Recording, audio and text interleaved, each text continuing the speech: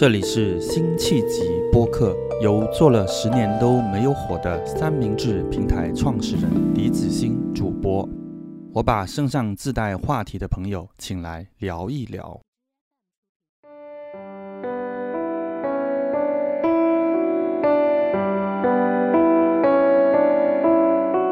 今天的这个播客呢，就是会实验性的，可能有一半普通话一半潮汕话，然后我们会尽可能跟大家解释一下，如果我们在潮汕话讲的那些部分是大概什么意思。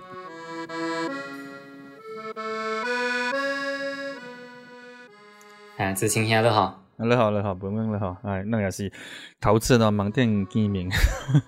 是头次盲店见面，也頭次第三回來一記正交流。現在係陪第三回，其實甚至陪下有所謂嚴肅嘅話題嘅機會過節。是，其實我覺得第三回是有啲潛力嘅，因為伊老嗰邊永春可以之前香港去交流嚴肅問題嘅之前元素。你叫那我嗰陣時讀書到北京，我哋所謂港籍啊、同學啊，伊能打到連冒出直內句啊普通話嘅成個，因為伊能嗰度嘅直接表達啊，伊嘅當地方樣是冇嘅，然後伊能就變個叫那好似得用普通話補充啲保證表達文字，我覺得幾奇怪。我那第三話嗰陣時讀書小學啊，特別是有全部是用第三話加學嘅，老師我成日報夢對嘅，你隔正咩開元素照起表也可能呀第三話來打，所以幾乎每一個字。正要嘅蒙讀啊，蒙字啊，讀學啊，呢度等啲土話又土話。是，蒙讀白讀嘛，要嘅區別。所以，但是現在叫他今日調整就是呢，到底靠打普通話打過句，打下句之後，變咗有時咧係準話就嚟抄一啲雙話嘅，一讀一有更加有嚴肅嘅話都係。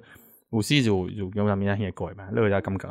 我個人感覺比較輕，因為我身邊比如那有當然是從事啲那寫作啊、甲學術研究嘅朋友啊，都是第三人，都是老兄，所以平時人嘅拍電啊，或者是那到交流咗問題嘅時候，基本上就是用第三話來交流。所以我覺得我這方面嘅講解我唔是很多啊。也袂冇，因為我現在直作一第三人，叫他直般啲人是已經到嗰個北京啊、上海啊，甚至世界各地有過嘅啊，有時討論嘅物件，或者各地大家有過有咩，就應該普通話啫。你角色是，可能也感覺到用第三話，大家有正經嘅物件叫咪那些過，就當我你做面經就出去到聽啲嘅活動啊，你有時就當每個講講要用第三話。有人話是各地大概嘅界面那些改，特別是公正嘅、等正嘅演講啊，然後就是有時話國英個第三個國英個會成書嘅時候，那係一定文化嘅根據啊，是啊，是也是一定言下嘅文化嘛，就是那確實是就那當人做一個第三人來拿了用普通嘅表達，你家己非常正式。嗰啲就是適合啲整公共領域嘅整個案啊，然後呢，第三個就是一個到私人領域到家庭來對使用嘅整個案，當然可能相對其他一啲方案區嘅人嚟講，應該也是有相當嘅感覺。但是其他方案區嘅人應該普通話較接近，我覺得那是可能離普通話最遠嘅方案區啊，所以就家己之間兩者嘅差別過大，因為其實是。我是學字根嘅。是啊，因為這個我有這個朋友，比如那伊是蘇州，但是伊是袂打蘇州嘅方言，伊當時就打普通話。你現在到第三地區也有就是經濟作非常衰嘅腦鏡，00後，學做就是打話已經是國語嘅普通話，就是到打第三話嘅過聽當伊來本夾到非常衰嘅普通話，因為比如那伊睇電視。伊同嘅動畫片，或者是到網頂接受一撮嘅流行嘅英語，你當作第三話，根本上就是打袂通嘛。所以就因為這麼變成這樣，好像是一個網絡英語或者流行英語嗰種相對嘅公約數，所以伊就只能用普通話去表達。但是老一輩啲50歲啊，就是爸爸媽媽即個大人了啊，對因來講就是。普通話就是普通話咯，第三話就是第三話，還是區別非常大啊。就我通過大就當佢哋所謂以及做成嘅系統，伊是足以表達所有嘅世界啊，即係高清嘅學問，其實也是可以啲所謂嚟改食嘅，嚟傳播嘅。所以唔單係叫那真但係要網絡應該可能但係現在但係有啲作乜可能啲所謂去播嘅，依家調種節型依嘅過嚟嘅。你本來我所以全部有所以對來，但係啲所謂之種物件伊叫話唔傾是。直整方言就伊其實是叫那文化另外直整聽興嘅方式啊，傳播嘅方式咯。呢啲種傳播方式是過隱蔽嘅，是可能外國人根本也唔在意呢度已經景觀是咩聲。是，但咱確實落嚟就普通話。落嚟其實就開始由我來打開套，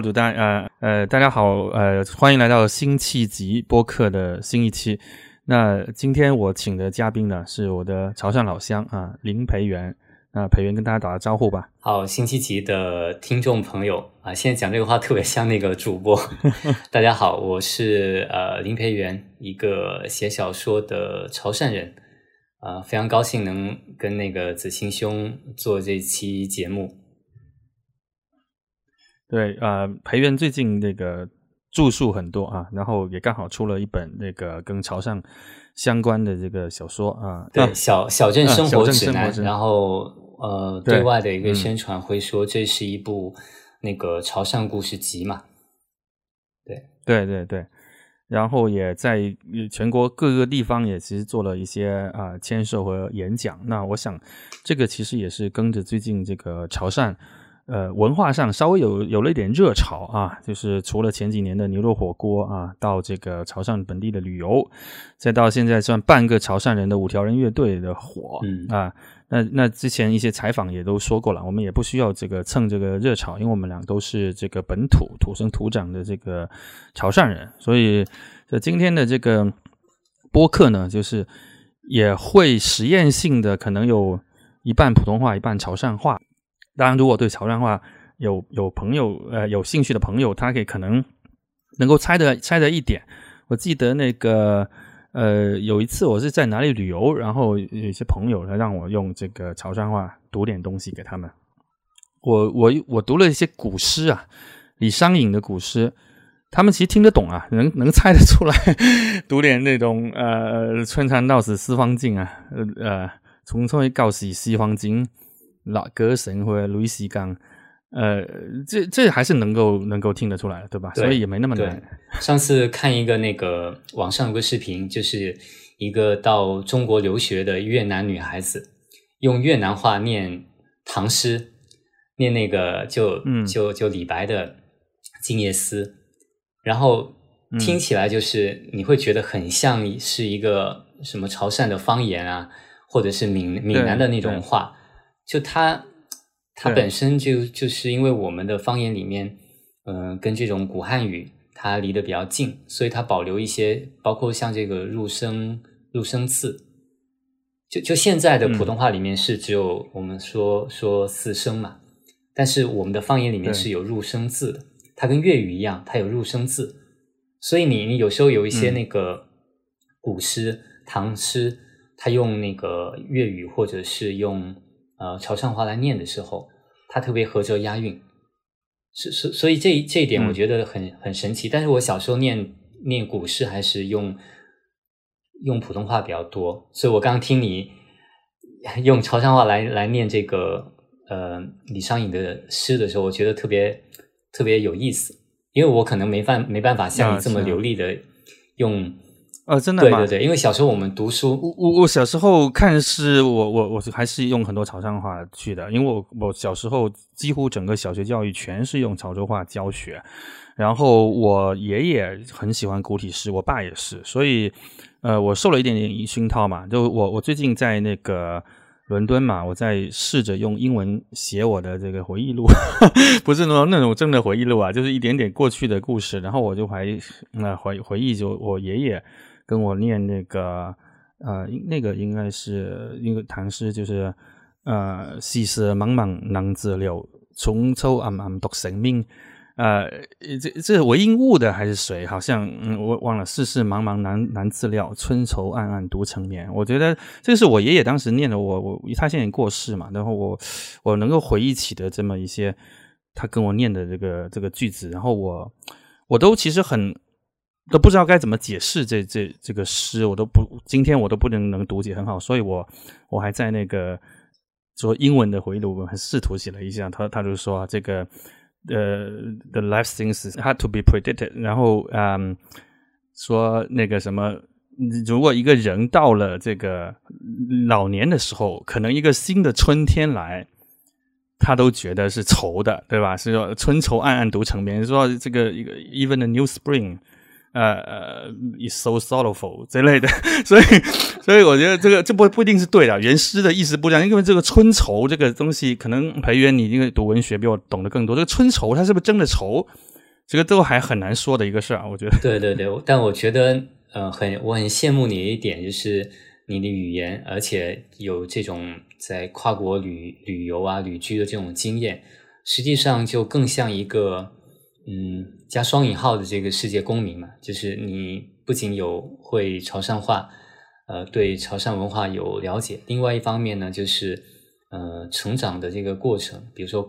求学工作，又是在北京跟上海，然后呢从事的这个开这样一个公众号，包括又到了英国去旅居，我觉得本身就是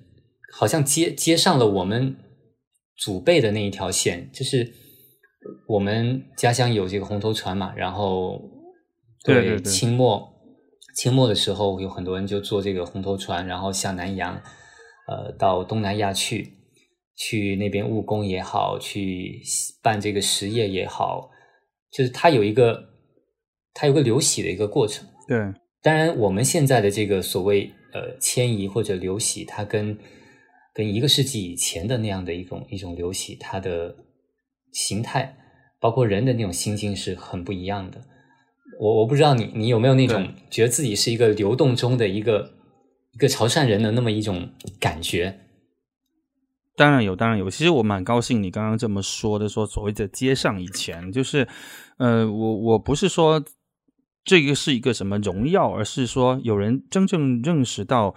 潮汕这个看似很保守很封闭的地方，它其实以前是非常全球化的，它是一个连接感，对世界连接感很好的一个地方。那其实这个是现在你不要说这个潮汕外部人不知道，那其实我们潮汕本地人都未必知道的那么的清楚。所以我觉得其实并不是我说我刻意去做这个事情，而是说好像确实冥冥之中有一些关系，就包括我再重新说我写那个回忆录嘛，我会写我曾祖父他是这个一个抽纱的商人。那抽纱这个手工艺产品，那今天其实基本都已经就快失传了，因为很大的这个订户是原来那个欧洲的客户，他们也不知道什么，可能这个风尚也过了就不太用，因为抽纱过去是用作那个手帕还有这个台布桌布这些的。那而且我看了一下，不知道百度的那个准不准啊，他说这个是中世纪意大利葡萄牙等国家的这个工艺是他们出来的，但是为什么在19世纪末就潮汕成了一个这个抽纱特别大的一个无论从生产到流转的集散地？所以我的曾祖父那个时候就有这个机会去做这个生意啦。那他其实同样也是把这个抽纱能够去可能运往全世界各地去卖，所以那个时候他其实有一定的这个全球性啊。但是就是说这块大家也众所周知，就后来其实是失落的特别特别快。那后来又公私合营，就我们的家族就里边，像我祖父开始就成了这个职工嘛，就是抽纱公司的这个职工啊。那么其实今天主角是培元啦，就我这个是顺便这个聊一聊。那培元其实你也去过海外嘛，你在杜克大学那边应该是交换过1年嘛，对吧？那你到了那边的这个时候，你在那样的一个环境里边，跟家乡隔得很远，然后语言上就像刚刚说，其实也变成一个3语的一个环境。你当时是有什么一个感受吗？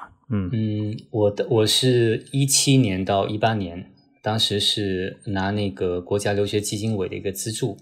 到美国杜克大学去待了1年。然后当然我去那边最主要的目的就是读博期间嘛，他利用这个机会到那边就是求学，然后做自己的这个博士论文，这是首要的一个目的。那同时你也在那个地方除了学习之外，你也在生活，在感受在体验在异国他乡生活的这么一种感觉。其实对我来讲是一个非常新奇的体验，因为在此之前我去的最远的地方就去泰国对吧？因为很多其实对东南亚一带，对很多出国的人来讲，就是出国旅游是首选嘛。然后后来有这样一个机会去到那边，给我的冲击还是挺大的。我记得有一次是跟朋友去参加一个教会的一个礼拜，就周日的那个上午，然后我就是想去看看，然后他那个教堂特别神奇，就是里面有一个乐队，他们就弹吉他，然后有唱歌，就像一个流行乐队一样，然后教堂的气氛特别好。结束之后呢，就是大家就会聚在一起聊天，刚好聊着聊着，有一个女孩子，她就问我你是哪里人？那么我最开始我就跟她讲我是广东人，然后她就讲她的好像说她的爷爷奶奶也是广东人，然后我们再继续把这个范围缩小之后，我发现她的爷爷奶奶这一辈就是潮汕人，但是呢她会这个女孩子会听一点潮汕话，但她完全不会讲。然后他就很好奇，他就想让我再讲几句这个潮汕话给他听，但是他也从来没有回过潮汕，因为他从小就在算是移民的，可能移民3代吧，从小就在美国，在达勒姆这个地方长大，然后生活求学，所以那一刻我突然会有一种你从别人身上去照见自己的那么一种感觉。但我这样讲有点抽象，因为本身在那个地方能够遇到老乡或者遇到这个同乡的几率是特别特别小的。虽然说那边生活了很多华人，那边有华人超市，然后呢我们就那边你会看到沿着学校周围，比如东校区跟西校区，它都会有一些华人聚居的那种社区，因为你知道中国人出去外面其实都比较喜欢抱团，而且在那边有互帮互助的这么一个传统，一个习惯，其实给你的感觉也挺好。而且在那边有这个华人超市，我们每周都会开车到华人超市那边去买菜，然后你会听到各种各样的口音，比如说超市的那个收银员，有的可能就是客家人，有的是福建人，有的呢会讲粤语。然后呢他听到你，比如说我也会讲一点粤语，我去付款的时候，可能我之前听到他跟其他那个收银员在闲聊，用那个粤语聊，那我去买单之后，我就会跟他用粤语讲一句，就是唔該啊，或者是多謝啊之类的，然后他就很惊讶，就会跟你再多攀谈几句。你就那一刻你会发现他脸上的表情会有变化，他不是一个很机械的工具人，就在那里收钱然后给你算账，不是那样的。我觉得所以有时候就语言它是打破那种人跟人隔阂的一种非常好的一个工具。对，就是所以我在那边我也没有刻意说我就要去了解这个远在北美的潮汕人这种族群他的一个生活的一个状态，因为本身我去那边的目的最大的一个想法还是就做学术这一块，所以社交的范围也比较狭窄。平时就往来在住的公寓，然后学校，然后周末的时候去买菜，然后开着车跟我太太一起就是到周边的一些比如说旅游景点啊，一些湖边啊，公园啊，那样去散散心。总体还是生活在一个比较安逸的，比较安静，很适合读书的那种状态。然后像这次我不知道你在英国那边天气怎么样，就是在国内的话，这段时间入秋，特别是在广东那个感觉特别明显，今年的入秋比往年要更早。因为往年大家都说这广东可能就2季嘛，一个11月对12月才入对，可能11月的时候，我记得去年我在北京11月12月的时候已经开始穿羽绒服了，然后广东这边还在穿短袖。但是今年就很奇怪，北京入冬吧也特别早，然后呢广东入秋更早。所以我就在这边的时候会突然间感觉到在美国的时候它的那个秋天的那种感受好像突然间回来了。就你看到那个气候的变化，然后看到天上的云，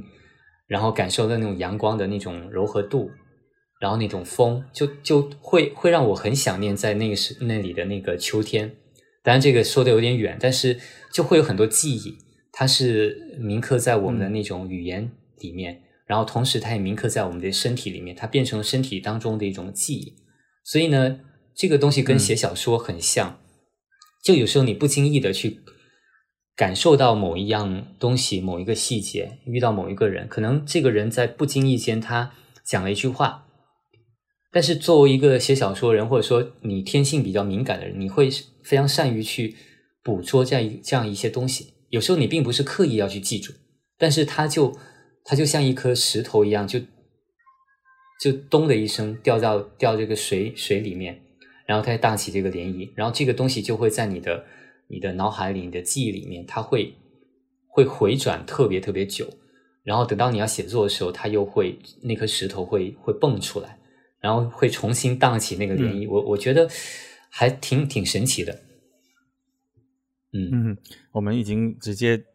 进入了谈小说技法，我觉得挺好，是从语言的这个根源到那个我觉得反正我们就是慢谈，因为我觉得这些东西其实都互相有关联。对，包括你刚刚讲的在那边碰到这个潮汕人后代啊，就在他人的这个身上照见自己的影子啊，我觉得那个一点都不抽象，因为我自己碰过好几次，因为我当过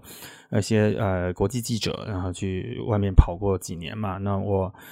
其实我的好些采访跟潮汕都还蛮有渊源的。我觉得这个也是一些神奇的一些际遇。比如说我在英国上一次留学的时候，10年。我在这边就自己要写一本英国这个政治体制的书嘛，然后我就去采访。那上次就碰到了一个我特地跑到利物浦去采访他，那是碰到了一个潮州人，他在竞选他在代表保守党竞选当地的议员啊，那个是一个中国大陆那个时候第一个中国大陆出生，然后并且接受教育，然后想要去在那边竞选议员的中国人。他是特别本源的潮州人，因为他就在甲地巷啊，港东一行就是就你们老家潮州市区里边的一条可能祖上出过一些中举的人，那个能修的都是很漂亮的大房子的那条巷里面出来的。那他实际上也蛮神奇的，就是他是到了30多岁才到英国，因为他博士都在中山大学读完了，所以然后到那边可能10年之内他完成这个身份的转换，然后都觉得突然我想试一试去政坛。那当然虽然最终没成功啊，但是我在那个保守党那个竞选总部跟他用潮州话聊了几句，我就觉得很穿越，就很神奇。就是包括那天就发生一个特别，在见他之前，我刚好我也第一次到利物浦嘛，就在那个利物浦有个船务博物馆嘛，因为它是个码头嘛，古代就贩卖黑奴啊什么的，在那边逛了一下，那居然只看到了潮州的照片啊，那个应该是潮州历史上第一张现代的当代的这样照片，就1870年那个传教士这个Thompson 啊，这个传教士不是他是摄影师啦，他可能不完全是传教士，他是摄影师，他出了一本书的很有名，然后他拍了我们潮州那个积水塔积水塔啊，就是在杭江边的。那个应该算是被记录成就是潮州第一张现代的这个照片。那他在那里就做了一个展览啊，当然这个摄影师可能已经过世，而且当然他应该有一定影响力呢，有些基金会帮他把作品这个展出来。那我就在那看到我的家乡，所以我觉得这个就是一种很那个，因为那我还跟旁边的一些这个看展的观众说这是我家乡，然后他们都觉得非常 amazed。 对对对，就是我觉得因为在他们看来是特别遥远的，因为包括那上边是黑白照片嘛，你看的那个年代又很遥远，对他们说东方又那么的遥远，但实际上这中间有那么多千丝万缕的关系。但我觉得我们聊到现在当然是一个泛的这个潮汕的一种讲了一点潮汕的这种全球性啊，但是我觉得我们又其实也蛮想回到潮汕的这种当地性的，就包括你的书你的作品，其实因为发生的背景都是在这个潮汕当地，我们说潮汕平原那个本身，那这个潮汕这个当地性究竟是什么样子？我觉得其实无论从这个大众传播媒体也好，学界也好，我觉得没有一个很多的探讨，以至于说从现在大众对于潮汕的一个当地的一个想象，除了美食之外，然后还有一个很明显就大男子主义，然后还有其他的，其实是总体是劣评多于优评的这么一种文化现象，然后对那里的人，包括我们像这种是算从过去30年啊40年之前在那出生的人到成长的这样一个环境，那发生什么样的人和事儿，它跟潮汕以外的跟北方的中原的有什么区别，什么同与不同，这个其实不多。所以其实你的书呢，我觉得应该也算是给所谓的主流读者一个这样的一个潮汕这种生活的切面，是不是？你从在写的时候，其实你有没有在想，可能这些看似日常的普通人的这些故事，他们如何让所谓主流的中国的这个读者在身上也寻找到他们自己呢？好像子欣兄这么一说，有点像我这个书是蓄谋已久，然后筹备已久，然后好像就专门为了去揭开潮汕文化比较神秘的面纱而写的一个小说集，但实际上并不是这样子，因为它涵盖的作品虽然10个小说是从大概2012年到2017年这么几年里面断断续续写下来的。就最初我在写的时候，我并没有一个想法说我某几年以后就要把这几篇作品集合成一部潮汕故事集，而是说我每一篇写的时候，它要么是根据我的一些直接的经验，要么是一个间接的经验，就是你每一篇写它都有一定的偶然性，但它背后有一定必然性。这个必然性就是说他关注的是潮汕人，他关注的是潮汕人的一种生活的状态，一种精神的一个现象，他们在一个比较底层或者比较边缘的这么一个环境里面的一些成长的故事，然后里面也写到了潮汕人在外地生活的经验，比如说第一篇叫奥黛，那这篇写的是一个越战的老兵，然后呢年轻的时候他娶了一个越南新娘，就你知道在潮汕那个地方是有一些从越南嫁到我们这边来的一些越南新娘，那这个故事的话，我是在我很小的时候就在听过，就说故事的原型是在我很小的时候，大概可能上小学的阶段有听过这样的一个越南新娘嫁到我们这边，然后呢晚上睡觉的时候她不让她老公去碰她，所以呢就穿着牛仔裤，然后把那个裤带都扎得紧紧的，然后呢不让老公去碰她。所以小时候我会听过这样的一些，你像有点像坊间传闻，或者是一些就是乡间的这种邻里的一些八卦，但是隔了10几20年后，就这样的一个形象，这样的一种跨国的婚姻，或者是这样两个夫妻的那种形象，它就冒出来了。就像我们刚在聊的时候，这种记忆它就生根发芽。然后呢，我就很想去写这样的一个潮汕男人，中年男人，他到了，就是后来他这个潮汕这个越南新娘是跑了嘛，然后剩下他一个人，但他这个地方又待不下去，所以朋友就介绍说让他到大城市里面去帮人家看果园，然后这个果园里面种了这个龙眼树，种了荔枝树，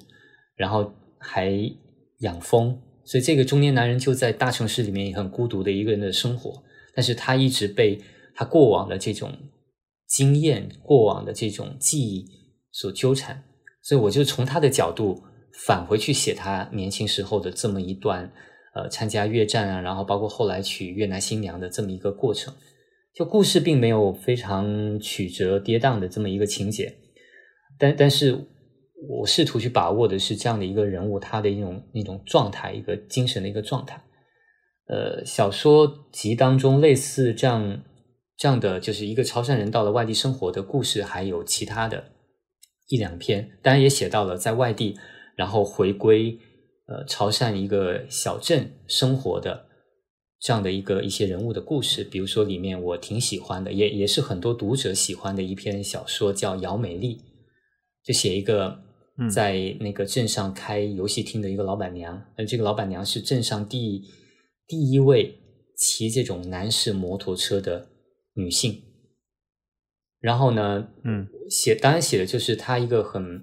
日常的这种生活，她去电影院去这个剧院吧，我们这么说，一个戏院里面去看福州来的一个歌舞团在香港回归的那个晚上，他们做一个庆祝的一个演出，然后这个游戏厅的老板娘姚美丽去观看，但是观看的过程当中，她一直想要去寻找这个歌舞团的里面的一个司机，因为白天的时候当她看到那个歌舞团的车从国道上开过来的时候，她就看过那个司机的侧脸，她觉得特别像她当年交往过的一个男朋友。后来呢，她看这个演出的过程当中，她就中途溜出来，到了这个戏院前面的水泥地，一个水泥广场前面，然后找到了这个司机。她想跟这个司机聊天，也递了烟给他，可是发现这个司机是个哑巴。所以这个故事就有一个很奇妙的一个点，就是一个心里藏了很多话的这样的一个女性，她想要对另外一个人说话，却发现对方是个哑巴，可恰好因为她是哑巴，她成了一个非常好的一个聆听的一个对象。所以就在这样一种说话跟沉默之间，人物跟人物他就那种很微妙的关系，他就生发出来了。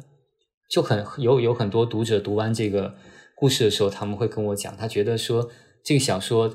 读起来好像挺平淡，但是内在它有一种情感的涌动，特别是小说的结尾，它有一些比较抒情的一个片段，就是那个姚美丽让这个哑巴司机骑上他的摩托车，然后他就坐在这个摩托车的后座上，然后在这个夏天夜晚的公路上就是疾驰过去，就那么一个片段里面，然后会有一些所谓意识流的或者是一些回忆涌上这个姚美丽的心头。当然我就这么基本上把这个故事的一个情节它讲的一些什么内容都复述出来，但我觉得无所谓，就是我们这个是一个听的节目嘛，一个播客。那如果你没有读到这个小说，大概从我的讲述当中也能够多多少少感受到这个我作品里面的一些风格，大概是这样。其实我想刚刚提的问题是说，比如说现在因为我们说作家每个人都需要自己的一个马孔多嘛，那在东北的作家很多，而且现在东北的作家东北这个地方本身让别人对他的一个想象和一个感知其实是蛮清晰的，就是他的那种寒冷，他的那种就是国企下岗带来的这种经济的这种铁锈地带的这种感觉到他们的这个方言和这个美食文化等等的这种特色感，对，就是在中国主流的读者和观众里边，这个想象是清晰的。那个潮汕作为一个新崛起的这么一个人感觉也是一个有点特色的地方，它其实这个想象还不够清晰。那我们在想，包括那现在五条人这么受欢迎，大家你像刚刚那个问题说，大家实际上真的是从里边找到自己那个那个地狱的这个样子吗？我觉得未必，但是他找到的是一种生活感嘛。那我想恰恰是就是说潮汕是一个生活感保存的还不错的一个地方，这种生活感没有过多的被就是千篇一律的这样中产阶级化的这些东西在冲刷掉，所以它能让人感觉到一种比如说那五条人那种蒙娜丽莎那种舞厅啊，那种80年代那种受了一点香港的影响，但是又有本土的东西，它跟广府文化又不那么一样，然后像潮汕更加有接上这个古代传统的一些风俗习俗等等，这个杂糅出来的那种南中国带着海风感的，就是我说海吹来的风啊，不是那个特指那个海风，是那样的一种文化。我觉得过去在中国的主流文学圈出现的不多，那过去是最早是西北嘛，对吧？红高粱啊，西北那个印象很清晰，然后后来东北。那整个的南方中国，除了上海在繁花等等这些里边，包括上海海滩文学有出现一些这样的东西之外，整个南中国我觉得出现的不多。甚至你让我说那时候最早广西三剑客鬼子东西他们啊，你说他们很广西，写出广西什么东西吗？我好像我印象中是比较淡的，我没觉得他们是写到很广西生活的东西。但是我们今天在从你的小说，可能还有其他的一些作者，潮汕作者呢，他们可能开始也在这个比较重视在地化特色的一个时代里，开始找到一个自己可以发挥的一个阵地。所以我觉得这个是一个幸事。我知道这样的论述，你觉得对，我觉得你的整体的这个表述。对于潮汕文化这种所谓崛起或者再次被发现的这个过程的描述是特别的清晰，而且很高屋建瓴。就是我听的时候，我感觉就是真的是在听一个很好的一个观察员的一些评论。包括你讲到的东北文化的这种它的兴起，然后呢，它的这种比较清晰的一个形象，确实我们有一个南北文化的一个差异。这里面不仅涉及到比如说文化的一个等级，或者说方言的这种差异甚至是这个创作群体的多寡，它都形成一种南北的一个对立。而且呢，在我们这种借着媒体的一个传播里面，你仔细去想一下，我们的这种潮汕歌曲、潮汕的小品、潮汕的这个相声，包括小时候我们听收音机里面讲这个讲古，对吧？叠刷港狗台，就小时候潮汕讲古台，就我记得有个广播节目，然后呢，那个讲古的那个老先生好像叫陈四文，我不知道你在我有点印象，对，我有印象。对，所以我要讲的是什么意思呢？就是他的这种文化，它跟一个媒介的传播有很大的关系。那么，当然，我们刚刚提到的像这种潮汕的小品、相声，然后讲古，它实际上更多局限在一个本土的这么一个受众里面。当然，我们不能够用它是否是本土来评价它的这种艺术上的高低。我要表达的意思就是，同样的，在一个比如说电视媒体上面。那么我们更多是小时候看我们在电视上看到的春晚，然后赵本山他们的这种东北话的小品，然后包括二人转等等的，整个它的一个呈现的方式，它更带有一种就是北中国的那种文化，它变成一个非常大的一个参天大树一样，它覆盖到整个好像覆盖整个中国的一个边边角角。但是反过来说，可能潮汕以外的这些受众，他们对于南中国的想象可能更多的是这种港台文化，包括 TVB 的这种电视剧啊，然后包括港片，包括周星驰的电影，包括这种粤语的歌曲。但是在这个过程当中，它是有很多东西在流动的。那相反，相比之下，如果我们把刚刚讲的很笼统的，就是北中国的这种文化，然后呢是这种港台的文化，因为它还借着这种电视剧嘛，比如说当时的琼瑶剧啊等等这些，然后再者呢，再对比一下潮汕的话，你就发现其实有很多东西它是被这样的一个传媒或者是传播的过程当中，它没有被揭示出来。那么再往前去推进，去对比一下，像五条人在月下，包括他们最近有一首歌叫《世界的梦想》，然后呢有一个热搜叫五条人是哲学家，就是实际上他们的那一整套的一种演唱的方式，他们对于世界的理解，包括他们在歌曲当中带有很浓郁的这种潮汕口音的普通话，在他们上他夹了潮汕话之后还两句 rap， 那两句也蛮点睛的，那两句麦克里就是不要去理他，就是世界还是我自己做主，就这么一个够难家己，世界够难家己，要靠我们自己去创造。他实际上他表达了一种潮汕人共通的一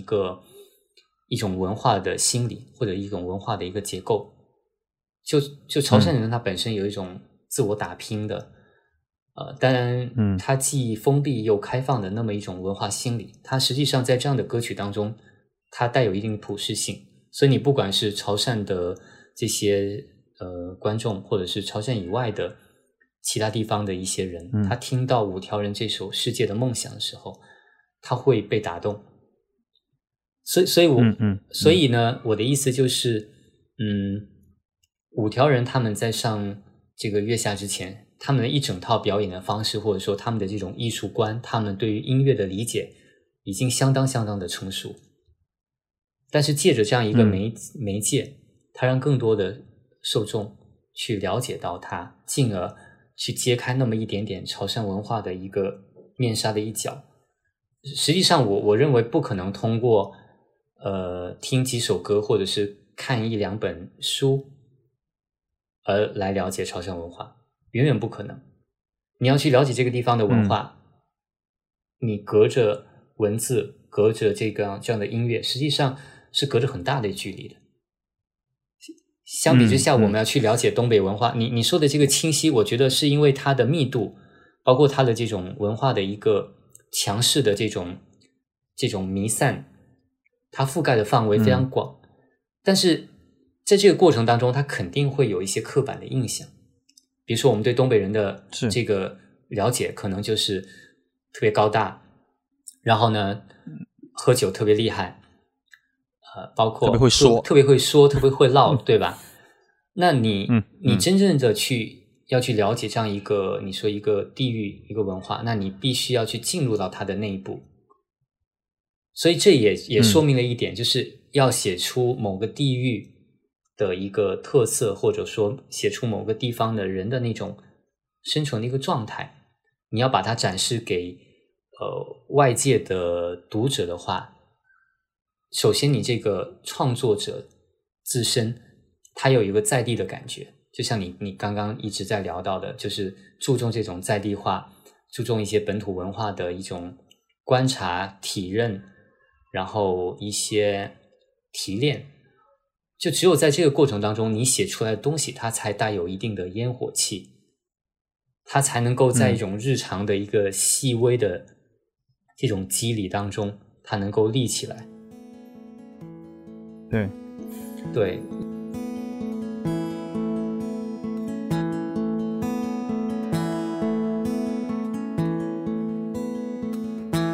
连名在去找伊人伊都很该咩早可以波动，连名在去找伊人伊都很该咩早可以波动，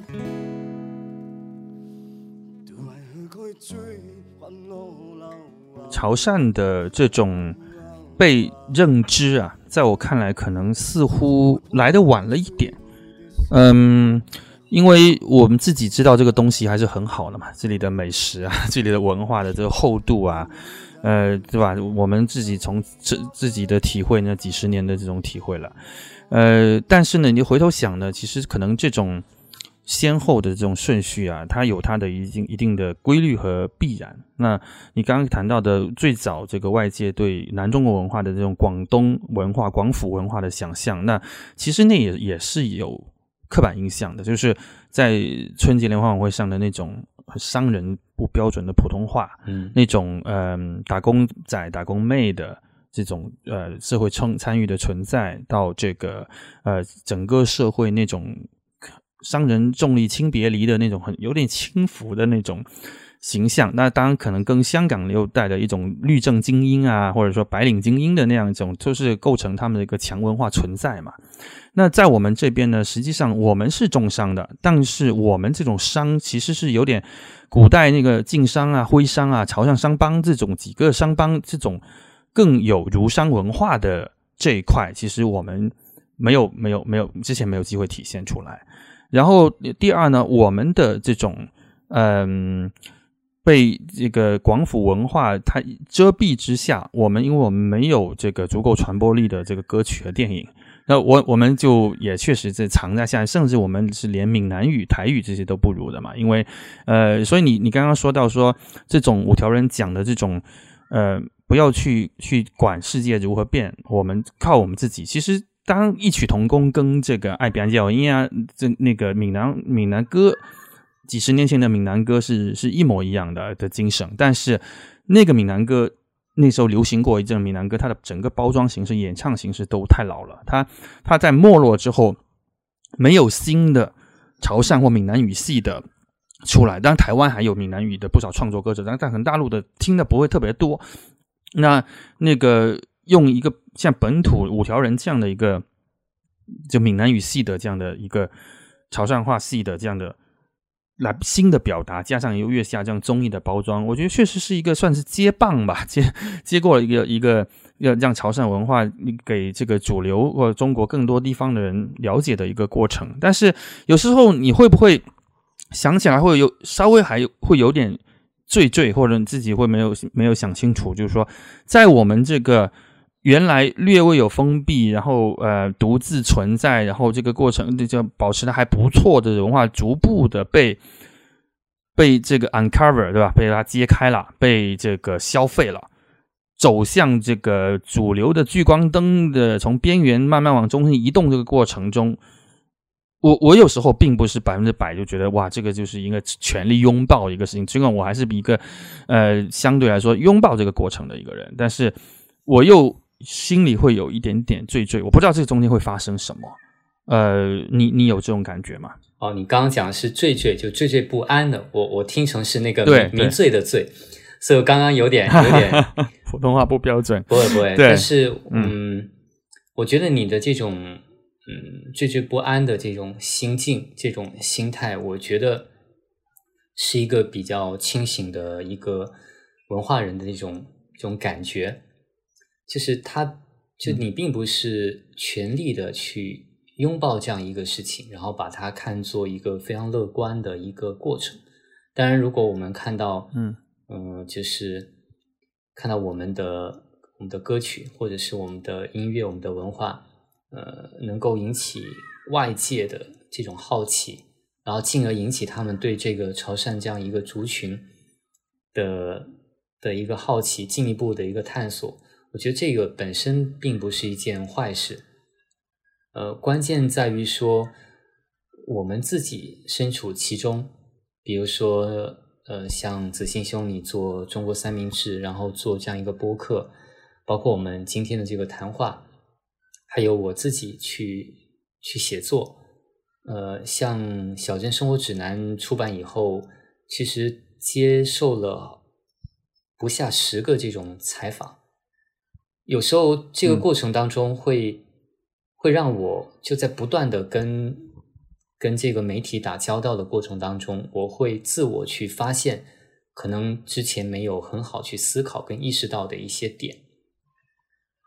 然后呢这个东西它会帮助我更好的去清理自己的一个写作，自己走过的路，包括自己对潮汕这样一个文化空间、一个文化地理的一个了解，它会帮助我去打开很多这种思维的一个空间。那我想的是，我们肯定作为一个个体，我们没办法去改变一个非常大的一个环境。单这么说好像有点保守，我的意思是，我们做好自己作为一个比如说一个文化传播者或者是一个创作者他应该做到的本分，而不要为了说去迎合某种猎奇的心理然后去创作，去做一些违背自己本心的一个东西吧。我觉得这一点还是挺重要的。就真正你植根于那个本源产生出来的作品，无论歌曲也好文章也好，这个力量其实别人感受得到的，你去迎合的力量肯定是打了折扣的。对，所以你就能想到你所身处那个文化环境其实它特别的复杂。它不是一个简单的说从东流到西或者从西流到东，不是那样一个单向度的一个流动，它里面充斥了人的那种博弈，然后充斥了不同利益群体的一个冲突。那像作为一个创作者的话，特别是做一个写小说的一个作者，我们身处在这样一个环境当中，有时候你会觉得特别的无奈，因为有很多的题材是值得你去写的，但是我们会有自己的一个尺度跟自己的一个观察，越是靠得近的，越是跟这个时代好像贴得特别近的东西，我不会轻易的把它放到我的这个创作当中。对，我可能说的有点远了，没有回应到你刚刚那个问的那个问题。没关系。其实我觉得我们刚刚谈的可能理论上稍微多了一点点，那我其实还蛮想给这个听众就是讲讲，就是或者我们自己感受到的那种潮汕的这种生活，然后虽然时间有限，但是我们也能够给大家一些具象的一些东西。潮汕虽然不大应该是，但是它里边的各个小镇各个这个地方方言区都有细微的区别，然后每个人在前面生长的一些环境都有点不一样。比如说我算是这个潮州府城人嘛，对吧？那我生活的这个经历，那就原来就是在于，因为潮州原来市区真的很小，所以最早就是今天牌坊街这么一条主街，那其他的地方就真的就是都算是就是都不算城市化的一个东西。那我们从小就在那么一个就几乎就走路10几分钟就可以走完的一个小城里长大，当然我们也那个时候是个古的东西还保存的还不错，那我们有很多的风俗保存的很好，但是我们那个时候人的身份，城市里的人的身份基本上已经是一些职工的子女嘛。那这个职工我们就基本上都是属于这个国有的什么厂嘛，因为那个以前就是说即使一个地方再小，它都是麻雀虽小五脏俱全。那个时候任何一个小地方还有什么一个糖厂一个油厂一个什么厂，然后就大家都是这种职工的这样的一些子女，然后我们其实住的也是单位宿舍的这个分房的这种院子吧，算是这种宿舍楼这样的一个氛围起来的。在我是6岁的时候，我跟我爸妈搬到这样的一种宿舍楼，在之前当然是我们家族的这种院子啊，但是那个家族院子后来都被拆掉了，所以这是我的一个生活的经验。那我其实蛮想了解你在延洪，就是澄海下边的这么一个小镇，然后我看了一下地图啊，你对我们来说我们还得去看一个地图，大概了解这个方位啊，它是靠海的嘛，而且它是在那个东边，再往东应该是南澳岛。那今天它也开始火起来，但那个时候在这么一个其实是它在几个县城离几个县城都不算很近的这么一个中间的这么一个小镇，所以那里的你的80年代或90年代的生活成长环境大概是什么样子的？我刚听你讲自己小时候这个成长的环境，其实跟我差异特别大。比如说你住这种工厂或者职工的这种宿舍，然后它更靠近这种所谓的体制，然后毕竟在府城嘛，它的一种文化积淀，包括你小时候玩耍这种街道啊、巷道、牌坊街等等这些，跟我生长的这个环境差异特别大。就我小时候记忆当中的80年代末出生嘛，然后成长于这个90年代初，读小学那个阶段到初中，然后高中的话，我是到了这个澄海的县城，在澄海中学读高中。所以在镇上生活，我小时候理解当中，我觉得我生活的这个镇并不是镇，就是一个农村，一个乡村。但是后来我才慢慢发现，其实这个乡镇它跟乡村还是有很大的一个区别。比如说现在我们那边种地的人就没有像以前那么多了，然后镇上也有工厂，然后镇上也有很多这种小的作坊，包括醋厂啊，那个做泡沫箱的纸板箱的厂，然后镇上最大的一个企业，一个算一个私企吧，一个是做这种环保袋，然后这样的一个厂，然后有很多的我们镇上的一些人就在那个厂里面打工。然后除此之外的话，我们镇上比较大的一个支柱产业就是牛蛙养殖业。我爸以前是养牛蛙的，我爸养了20几年牛蛙，所以小时候我们都是就是会跟着我爸到那个牛蛙池，然后看他怎么养牛蛙，怎么撒那个饲料啊，包括一个牛蛙从一个卵到了一个小虫，到变成蝌蚪，变成那个长了2只脚4只脚，然后再变尾巴消失，然后变成一个牛蛙。就这个过程，我觉得小时候我是看着我爸这么辛勤劳作这么过来的。然后我们后来镇上他这个牛蛙养殖变成一个产业以后，他有一些人就是开了这种卖牛蛙饲料的这么一些一个店嘛，很大一个店面，然后这里面就形成一个很密切的一个产业链。那除此之外呢，我们那个镇上也有做那个就是出产那个薄壳米，我不知道你有没有听过？对啊，当然知道。薄壳米，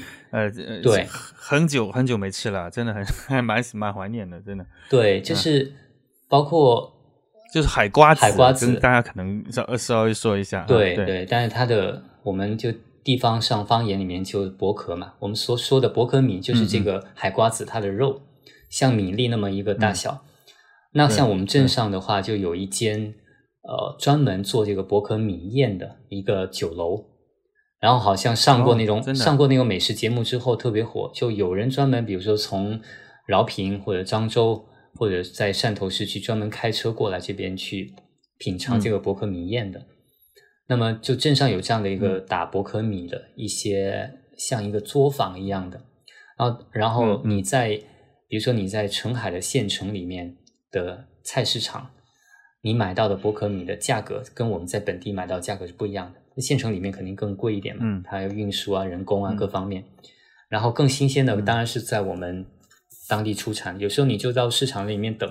站在那里等，然后那个摊主就那里直接把这个薄壳米打完之后，拿个小的那种塑料篮子装起来，拿回家里还冒着热气。所以就我们镇上除了这个还有林芹，你应该吃过吧？宁听，当然，对，就是台湾那边是叫释迦果嘛，它其实有不同品种，当地的就是叫林芹，然后那种释迦果的话，我们那边叫台湾林芹，就它的果肉包括它的果皮，然后口感都就是跟当地的我们这种林芹是很不一样的，特别神奇。就潮汕这个地方好像只有樟林跟盐红这2个地方有出产那个林芹。小时候我们家也有种过，就我爸我妈他们会种这个林芹，然后养牛蛙，然后还种这个水稻，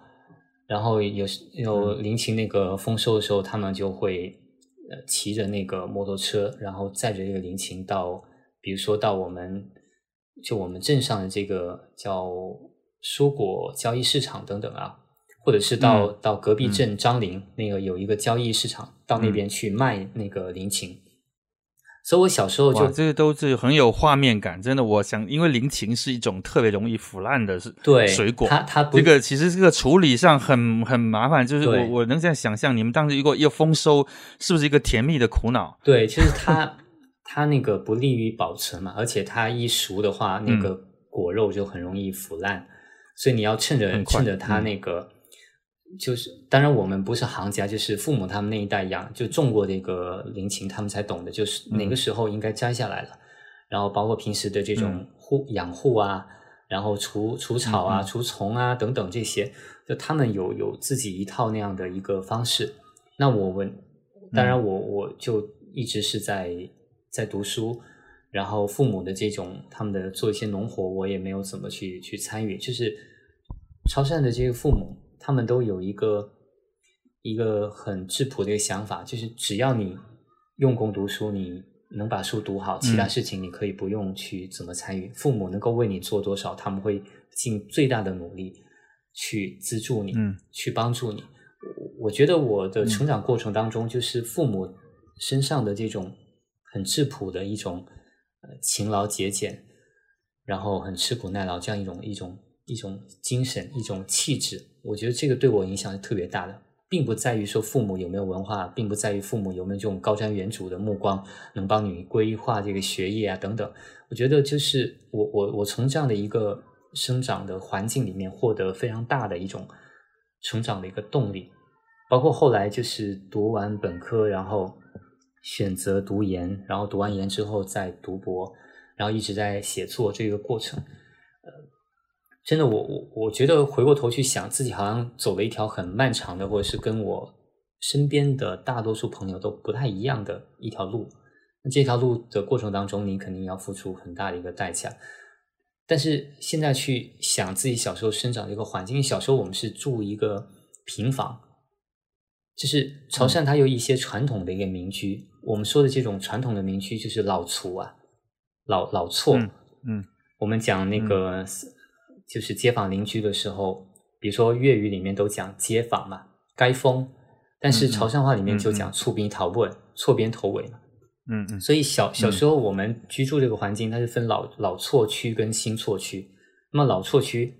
就是那种上面盖着那种瓦片，然后是一个里面一个就是房子是平房，盖着瓦片，然后里面一间，外面一间，然后外面这个灶台都是建在外面这一间的，就那样的一种很简单的那种老的房子。但是新厝区的话，就住的是那种比较新式的这种像小洋房的这种，然后盖2层楼、3层楼这样。所以小时候我们是先住的平房，后来家里加盖了那个2楼跟3楼，然后家里兄弟姐妹比较多嘛，要2楼有4个房间，然后每个人分1个房间。对，所以小时候就是在这样的一种可能相对条件并不是很好的一个环境里面长大的，所以你会有一种很渴望走出去的这么一种强烈的愿望。包括我整个小学到初中中学那个阶段，每年的那个寒暑假，特别是暑假，我都会到深圳，就我姑姑他们家，然后跟我表弟一起玩。包括我在那里学打乒乓球，后来又去上一个那个一个英语的那种辅导班。我第1年去上的时候，我那时候从来没学过英语，连26个字母都不认得，所以上那个课就特别痛苦，因为你根本一点基础都没有。但是城市的孩子他们已经从3年级就开始学了，可是我4年级还没学过那个英语。后来呢5年级的时候我们开始小学学英语，那么我上了我们初中学的，对，想想我们是初中学的，对，你年长我几岁，就是我们那个教育的环境其实很大的一个差异。那么在这个过程当中呢，就是你慢慢去发现，在你成长的这个小镇之外，它有一个更大的一个天地。那当时我的心目当中大城市的模板，那肯定就是深圳嘛，特别是那里有一个深圳书城。但是我们镇上只有那种卖教辅教材的那种文具店，你连想要看书你也没有一个去处。所以我觉得就是你很小的时候，在你的比如说成长的过程当中，性格形成啊，包括你的各种一个成长期，有那么一个机遇，一个契机，能让你去走出去，看到外面一个更大的世界之后，其实对你的成长的影响跟帮助是特别大的。后来就机缘巧合，我到了深圳大学去念本科，然后一路又到广州，然后到北京，中间再出国。我觉得这个过程你是在慢慢的打开自己世界的那个过程，但是你会发现你的所有的出发它都有一个立足点。那这个立足点我们回归到写作当中呢，就是我生活的那个小镇。所以潮汕故事集的这个书名叫《小镇生活指南》，是特别贴切的。就在我心目当中，我理解我想象当中这种潮汕的风土人情啊，方言啊，包括人的这种生活的环境，就是一个小镇。所以你去到汕头市区去走一走，到县城再到镇上，风景是不一样的。你所看到的那种人的这个，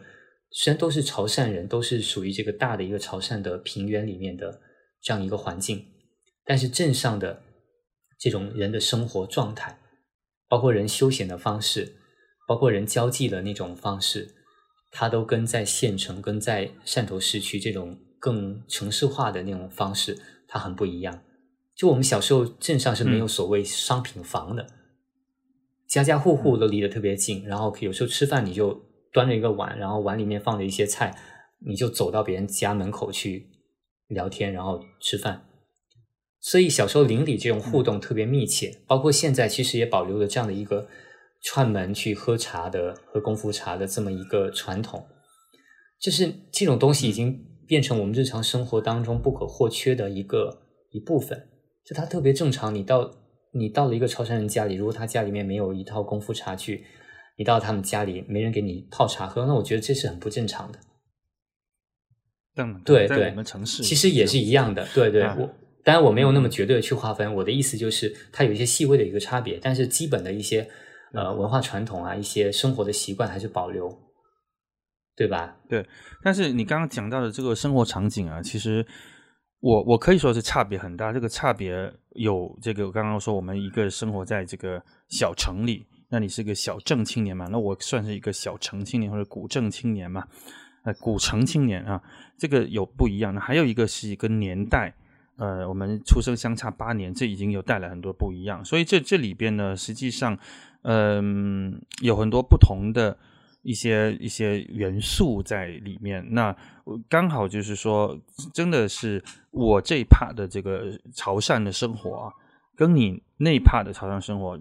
就你那趴是我小时候的有些同学啊什么的，其实是有这样的生活，但是我个人没有亲身的经历，我可能偶尔去过他们这个像乡村的家里啊，什么就是蜻蜓点水的这个，但是这两趴一起构成了我觉得潮汕生活里边的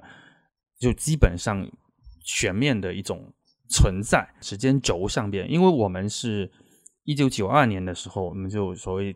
那个时候重新潮汕3个市重新划分了势力范围嘛，就是划分了各个的这样的升格为地级市，然后整个的就是改革开放进入新的一个市场经济的一个环节。那在那个时候呢，我已经13岁了，那我整个更加儿童期的时候，我相对能够保持在一个像你说我们一开始是一个能够在有历史感的老屋里住的，那后来就是搬到了这个单位宿舍。但真正到了92年93年以后，实际上我们一开始很兴奋了，就是能看到香港的电视了，那个时候能看到 TVB 翡翠台啊、本港台啊，就这样开始能看到。很快就真正的历史的代价就在我们身上，是我们的父母开始下岗了。就你到了一个下岗的时候，你就会知道说你们的这些在公司里边，就是在工厂里边做工的这样的一些职工，他开始已经不如乡村的像你们自己动手勤劳致富的，会做养殖啊，会做这样的一些家庭了。就那个时候对于我父母来说，他们在40多岁的这个中年的这个阶段，很难再去找别的工作的。那我们家有3个孩子，他怎么样去养活？这个实际上是一个整个的一个历史难题。这个历史难题就不亚于这个东北钢的琴那样的一种生活。就我这个年代的这个小城市的居民，当这个国有的工厂大面积的倒闭之后，那我们其实经历过一个蛮艰难的一个日子的。那这个艰难的日子使我们呢，甚至也没有机会去外边见识，像你这样见识过深圳的世界或者哪里的世界。因为我们小时候80年代可能那时候没有旅游的这个概念，然后呢到了90年代开始大家活络起来，我们家里没有钱，就很多人是我们的同学是这样子的，就是家里没有钱，没法去见识外部的一个世界。我98年就出来读书了，出到北京读书，然后一下子就跟整个的外部就是接轨以后，你跟潮汕本土就割裂了。那这个割裂，你唯一就只能够说，你偶尔回去之后，你要看到那个地方怎么还那么的不接入于所谓主流的这样一个价值链条里边，你会觉得它是一个非常独特的一种存在，特别是在那个地方还没有一家什么超市以前，在那个地方还也没有那么多的这种商品房以前，你又觉得那种中间地带那些年啊，可能是90年代末到2005年之前吧，那种时间，我觉得是一个非常独特的存在。所以我觉得这些可能就在我们身上叠加了很多很多种东西。但是我们说回来，就是说这些我们刚刚各自讲的都是一些个人生活体验。那对于一个今天的一个读者，或者说在中国的一个生活的人，他如何就我们想要传递一个怎么样的潮汕，我们如何帮助他们理解我们说到这个潮汕呢？我觉得其实这是一个非常有趣的一个命题，因为我不想被别人就是说好像说起来那你们是一个东南沿海的一个小渔村小渔镇，然后他想起来跟浙江的跟福建的渔村渔镇没有区别，或者说他会觉得你们是不是带了一点点台湾文化，但是我们跟台湾文化又有那么一些不一样，那显然我们跟这个广东讲粤语方言区的又不一样。那我们究竟有没有一个什么样的一种更清晰的存在，告诉今天中国广大的受众来说，这个地方它大概是什么？我觉得你提的是一个特别宏大的，然后很难去用三言两语去概括的一个问题。实际上你这个问题放到你问东北文化，或者是问中原文化，或者是西北的，其实都很难去找到几个一个比较鲜明的这种符号，文化符号去代替它。你比如说你要说潮汕地区是一个保留了很多宗族文化的，这么说也很抽象。但是如果你跟外地的朋友说，潮汕地方有很多这种宗祠，就祠堂，包括神庙，就是祭祀很多神仙，对，各种神仙都跟中原都不一样。这么讲还是不够具象。那么这个时候，你可以邀请一个外地的朋友，让他到本地来参加一场本土的祠堂的婚礼。我不知道你们在潮州那边就是普通人家这种摆酒，当然现在有很多新式的到酒楼去，对，去摆酒，但是比如说在乡镇上，潮汕的乡镇上有很多这种祠堂，像我们镇上的话，我们乡里面它有4-5个这种大的这种宗祠。然后呢，像去年我跟我太太我们摆酒的时候，就在我们村里面的那个祠堂里面摆的酒，所以它遵照的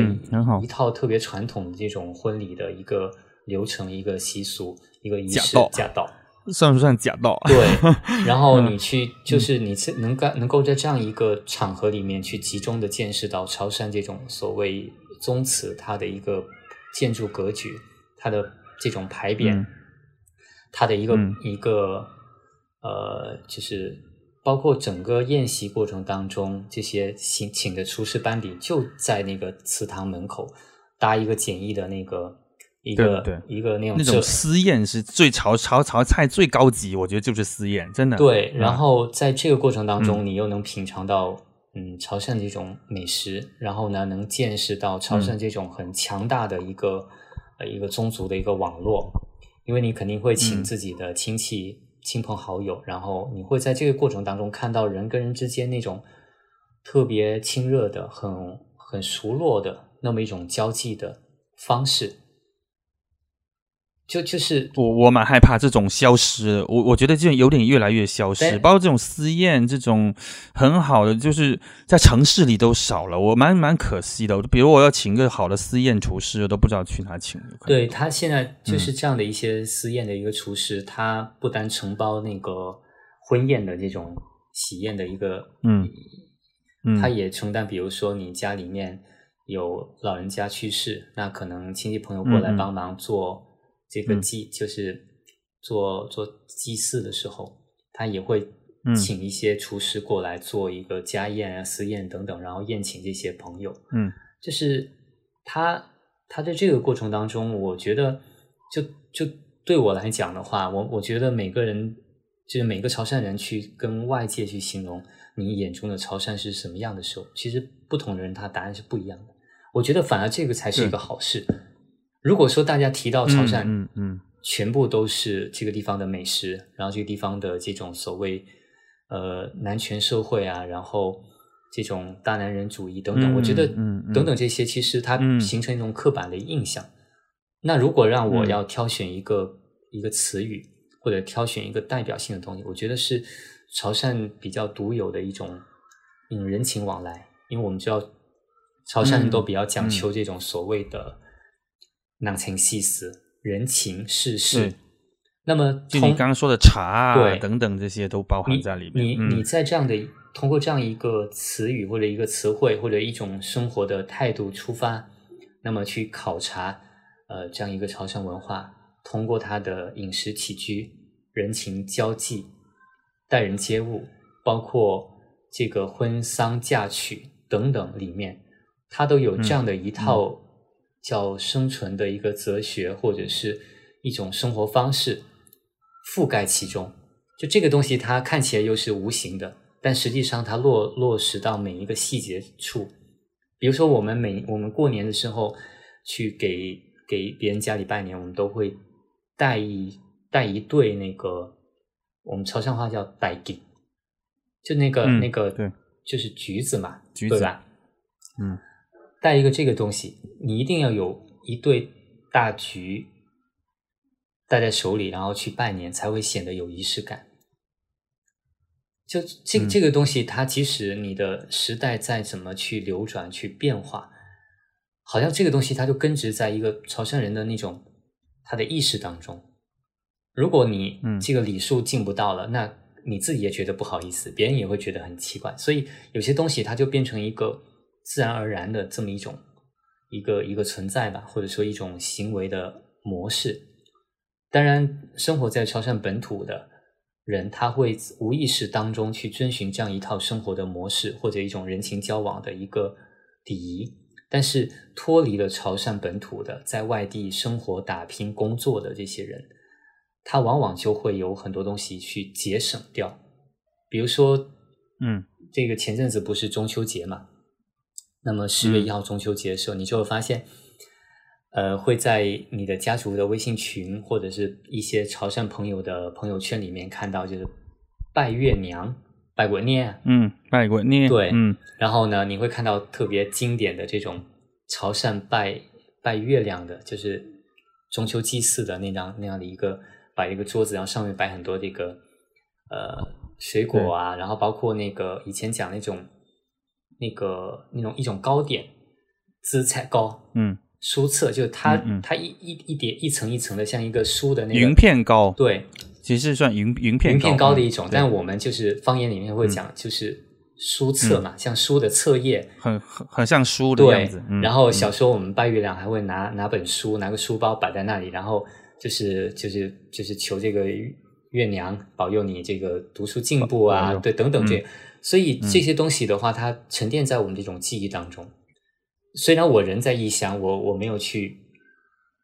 你在广州有拜吗？没拜，就是买个。所以你们俩都是潮汕人，但是其实你看我们这代人走出来的，我们实际上很可惜的都没有身体力行的去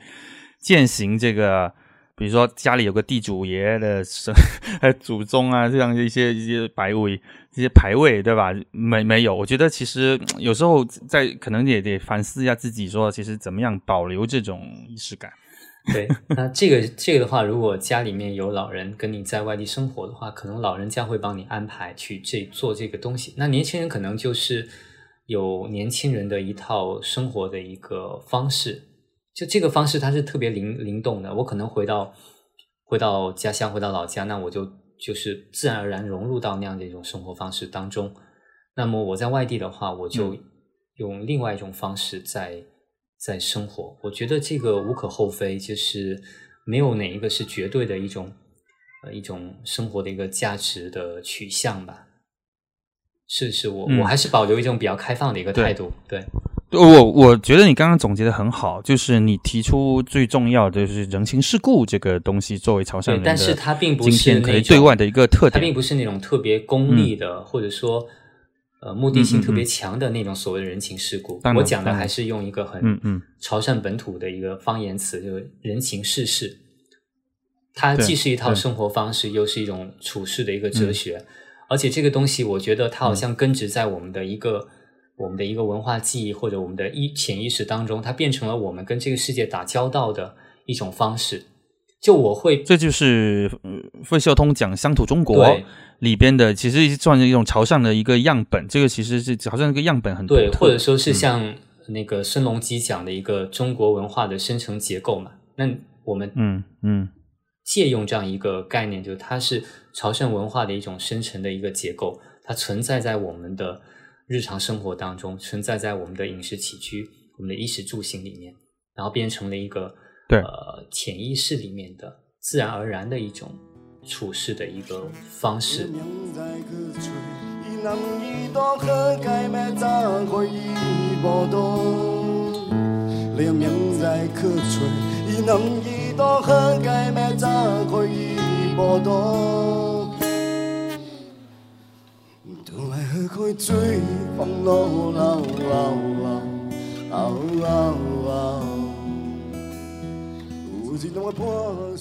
所以我很高兴有这样的一个总结啊，就是因为我刚刚提出那个那么长的问题，其实主要是想要让大家就是除了潮汕美食这个标签之外，能够有比较方便的意识到潮汕一个能够吸引别人一去再去的一个理由，或者说他应该关注他的一个理由。比如说我想问你一个问题，就是说你这个潮汕人这个身份啊，当你在北京啊，在这个中国主流社会行走的时候，你说起你是个潮汕人，大家的反应是什么？我自己记得呢，因为我出来比较早，我98年出来，那我觉得一开始其实大家真的对潮汕了解太少，就是他不知道潮汕是还有潮州这个城市，或他潮汕是一个什么样的地理概念，然后勉强听说过李嘉诚，基本上大概是那时候潮州菜都没怎么火，然后我们所以人家听你说是潮汕，那反正是不是福建的一个什么地方吧，就大概就是这么一个模糊的一个印象。你们讲客家话吧，基本上就大概一个这么样，然后所以也没有觉得你有什么样的不同，就是你一个小地方来的呗，在北京的那么一个谱系里边。但是后来我觉得当这几年可能大家就开始觉得，那你们潮汕人还是挺有意思的一个族群啊！你看，你们潮汕人很有意思，当然有可能会有人这个有意思，也有贬义的地方，比如潮汕男人可能是自然被这个大男人主义的标签贴得死死的，然后那个潮汕人可能会就是也有人可能会觉得你们太过会做生意之类的吧，就是所以但是他的这种可见度和被人家所知道的这个东西多了。那我不知道你主要是文坛行走啦，就是这个文坛行走这个里面，本来我们是一个比较有文化的族群，但是我们近年来产生的作家太少了，所以人家都忘了潮汕人是一个会写文章的一个族群，他们可能觉得你们更会做生意。我们最早当然有秦牧了，对吧？就写过这个榕树天堂秦牧，但是跟这个太久远的这样东西，所以我真的蛮想问这个问题，就是你以潮汕人身份在中国主流文坛行走，你跟阿姨啊他们就是你们交往的这些时候，他们对你这样一个身份有什么一个特别的感觉或者评价吗？我说点题外话，你刚刚讲到那个秦牧的时候，就前几天我也是在微信群里面看到有人在转一个文章，就是我们隔壁镇张陵那边就是秦牧书院落成了，然后呢他们有个落成的仪式，请了那个前寒山师范学院的院长林伦伦啊，然后请这些文化一些当地的一些文化名人，包括中山大学的古文字专门做古文字的一个学者叫陈思鹏，请了这些文化名流啊，然后一些文化这个专家学者到场去参加那个这个秦牧书院的一个落成仪式。我当时看的时候觉得特别有意思，就是你会发现本土地方在对一个文化遗产或者是一个文化名人，因为对于潮汕的这种文坛或者是文学界来讲，那秦牧是一个老前辈嘛，也是在文学史上占有一定的这个分量的这么一个大家，他的散文啊，然后等等这些。但是我作为一个80后出来这么一个潮汕小镇青年嘛，或者说潮汕的一个作家，你刚刚问我的问题是说在这种主流的一个文坛里面行走，好像就是感觉在行走江湖一样，然后去到哪要是行走江湖，是去到哪你要报上自己的名号。对，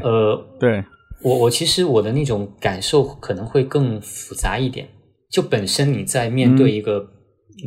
你周边的环境，我说的周边环境是指潮汕本土，你身边的人更多的是在从商或者从政，或者是在什么企业或者公司上班，很少人会是去跟这个文学打交道，甚至然后呢再者你把范围再缩小一下，我们有一些本土的文人，地方的文人，但是你所理解当中的我对小说的这种理解跟他们对于小说的理解，或者说他们对于文章这样的一种理解，其实差距是很大的。我们经常他们也没走出去，他们也没有怎么走出去。对，但我们不做一个价值高低的一个评判。我的意思就是说，身处在这样的一个环境当中，你对内你会觉得自己有时候是一个很边缘、很异类的一个人物，因为你会从你跟别人的交往过程当中，你会感受到那样的一个你自身跟他们不同的地方。然后呢，同时当你走出了潮汕这样一个地域，然后你所谓的说行走在这个主流的文化圈里面的时候，其实你让别人去能够迅速的去认识你，或者是你让自己的文字变得有一个识别性的时候，其实这个时候好像潮汕这个标签它会变成了一个对你有利的东西，是吗？对，就是我们再把这个范围放得更宽泛一点，或者是放在一个文学史的这么一个角度里面去讲的话，可能小镇生活指南是第一本潮汕故事集。但我这么说好像显得特别的有点不够谦虚，但是实际上当代中国算是，对，当代中国是的，对，我后来才发现是这样的一个存在。所以这个东西它会给我很大的一个，就像一面镜子吧，就你随身携带的一面镜子，你在行走的过程当中，一方面在照见你周边的风景跟事物，那么同时这面镜子又能反照到你自己的一个形象。所以我觉得就是一个写作者也好，或者一个个体也好，他随时都身处在一个社会的网络当中，他不断的在跟异文化或者是他者的这种文化去打交道。那么如何去保有你自己最本真的那个东西，同时呢又不拘泥于一个小天地，而是要敞开自己的那个胸怀去拥抱世界。我觉得本身这个关系就很值得我们去琢磨，所以我一直也是保持着这样的一种一个写作的一个态度。就一方面我希望能够通过自己的小说去让外界，当然这是一个隐秘的一个愿望，就让外界去通过你的作品去了解潮汕这片土地，但同时我又不希望自己的作品只是被盖上这样一个潮汕文学或者潮汕小说的一个标签，因为我有更大的一种抱负，或者说更大的一种文学的一个野心，就希望你的作品是能够又有在地性，又超越这种本土性，然后它获得一定的对我任何好的文学它都是这样子的，都是这样，就是莫言啊，什么都是这样。就是潮汕它本身也不是只是潮汕的嘛，它也是中国还有全世界的我觉得这个我是完全能够理解的。其实我想补充一下，可能我师姐陈思成她写过一本潮州的思成记，那她当然是个人非虚构散文为主的，那个但是小说集可能就你这本就是因为小说它是另外一种艺术形式嘛，它把这些可以进行重新的组合，但是有的反映那个社会，所以我觉得这些都是我们希望能够看到更多的，就像你说的，现在的潮汕给人感的印象就还是从商的从政的太多。那我觉得其实从我们身边的一些朋友来看，我觉得还行，还是有一些不少文化人，现在还有设计师、服装设计师都有不少，然后很多很潮的人，还有现在做音乐的开始也多了嘛。对，所以我觉得其实是我为什么前几年做听潮这个，就是想让我们本土的也好，或者说在整个的潮人群体里面，大家都知道潮汕人其实是很多样性的，而且很多才多艺的，就是这样的一个继续的能够去传播下来，包括现在做这个播客，其实也是这样子，不完全只是说好像来很自豪的去推广这个潮汕文化，那还更多其实是说我们本身在，就像你说的，我们本身在作品层面是拿得出手的，是过硬的，本身就是说潮汕只是你一个底色，或者说你身上自然有的这么一个身份的这样的一个来源，那么但是你的正因为你的作品同时过硬，再加上你这样一个底色，就像我们在国际看到伊朗电影阿巴斯啊什么的，就是我们知道他的电影是过硬的，但它本身确实带有一个很强的一个地域的特色，那我觉得这个是一个很好的结合，这是其实是我觉得我们在这方面是共同的感受到这么一种状态，那我们又希望能有更多的人跟我们在一起，就是同样在这种潮汕人的身份下，但是进行的是一种全世界范围内的文化创作、文学创作吧，对吧？对，我觉得这个就是一个创作者他必须有自己的一个根据地，但同时这个根据地他又不是局限于某一个小天地，而是面向一个世界的。我觉得这样的一种态度或者一种姿态才是比较健全的、比较健康的。今天这个时间感觉有点有限啊，就是我们也好像这个看似没有特别大的主题，但是也聊了很多严肃的话题。然后我觉得其实聊得很开心，那潮汕话都没机会讲多几句。那我们开头讲了一点，然后实际上我觉得这个系列我们可能甚至都可以再约时间再做一期，再聊一点，聊开去的一点，或者说哪一个比较具体更小的某个切面来聊一聊，我觉得其实是一个蛮好的一种漫谈吧，你觉得呢？对，我觉得挺好的。刚跟你讲那个潮汕话的时候，我觉得都挺自然的，就是跟我们用普通话来表达其实没有太大的一个差异，就是用本土这种方言，我们也可以去谈一些比较严肃的或者比较抽象的这些话题，这完全没有问题的。那现在无缝切换过去一下，再讲两句潮汕话啊。你现在也顾登一次碟山，你总会登个碟山保体这种基地去第二名。中年大呢就是因为之前我是前半年吧，就前半年因为疫情了到北京又到清华嘛，从之前话无会朋友的时候，就是登课来准备登个半个月，就2至半个月的时间。过了我创作了再等去学校继续完成我的一个博士论文，但是人算不如天算，就是目前这个来的时候已经就是你家己正的人，就是你比像这样你比进到这边你已经保障再过出去了，所以我就有大概头拄尾是6-7个月的时间。好等这段时间就是我自从去读大学之後的13年期間是最嘅這次，最這次是到來有兩也個徛這久嘅時間。那也是人哋嘅聽嘅嘛，就是當伊比賽了，無論是外部力量好，是你家己內在的操物件，伊促使了有更多嘅時間甲機會去觀察到身邊嘅這個生活。你身边的群体，包括你来家人、你家人你家朋友，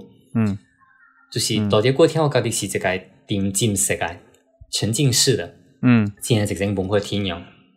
因为我以前都是寒暑假那等去，因为我读书的时间确实过长，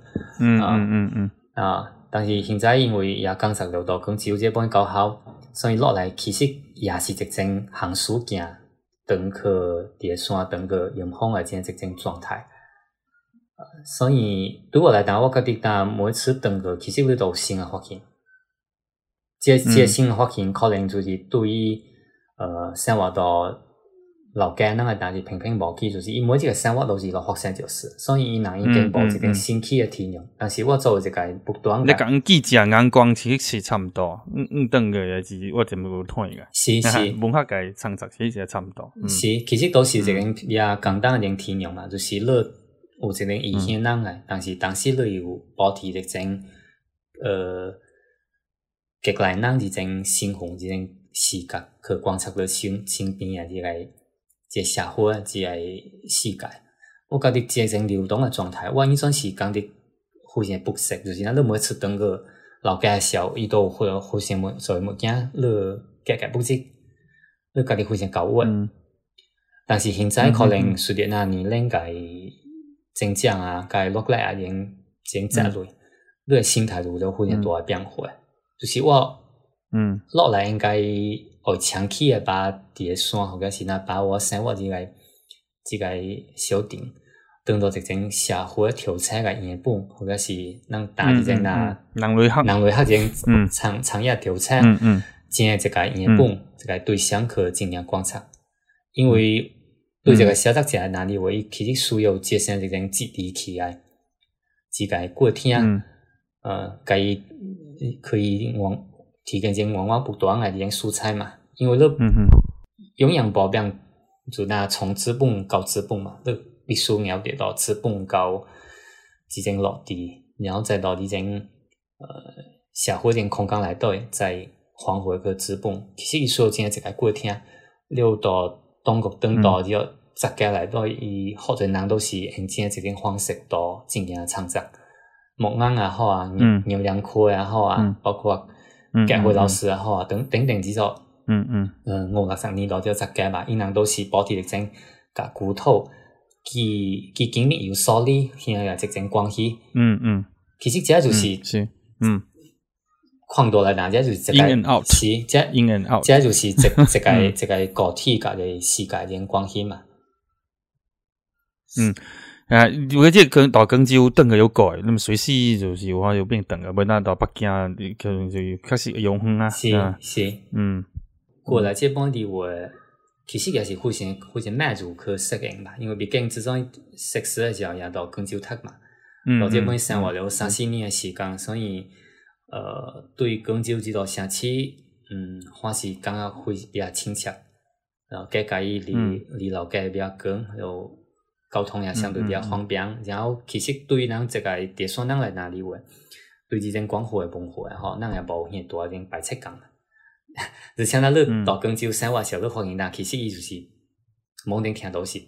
另外一个好像一个意识过来的第三社会，因为你周边非常多第三人，然后呢，你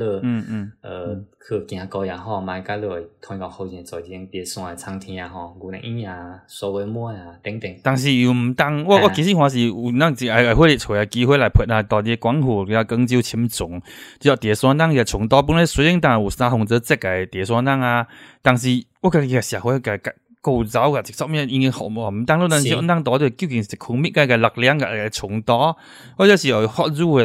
话对啊，其实是非常有处的这个。我真正打击是一种比较控制往话嘛，就是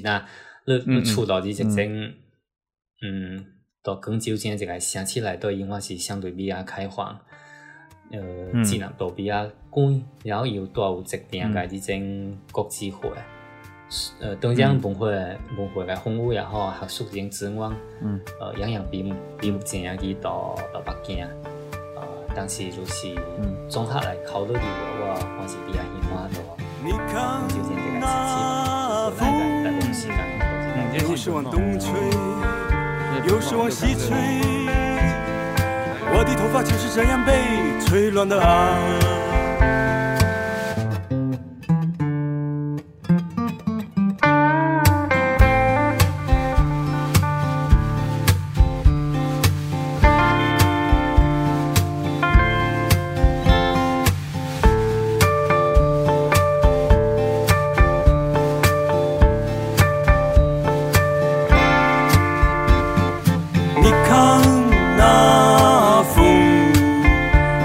往东吹，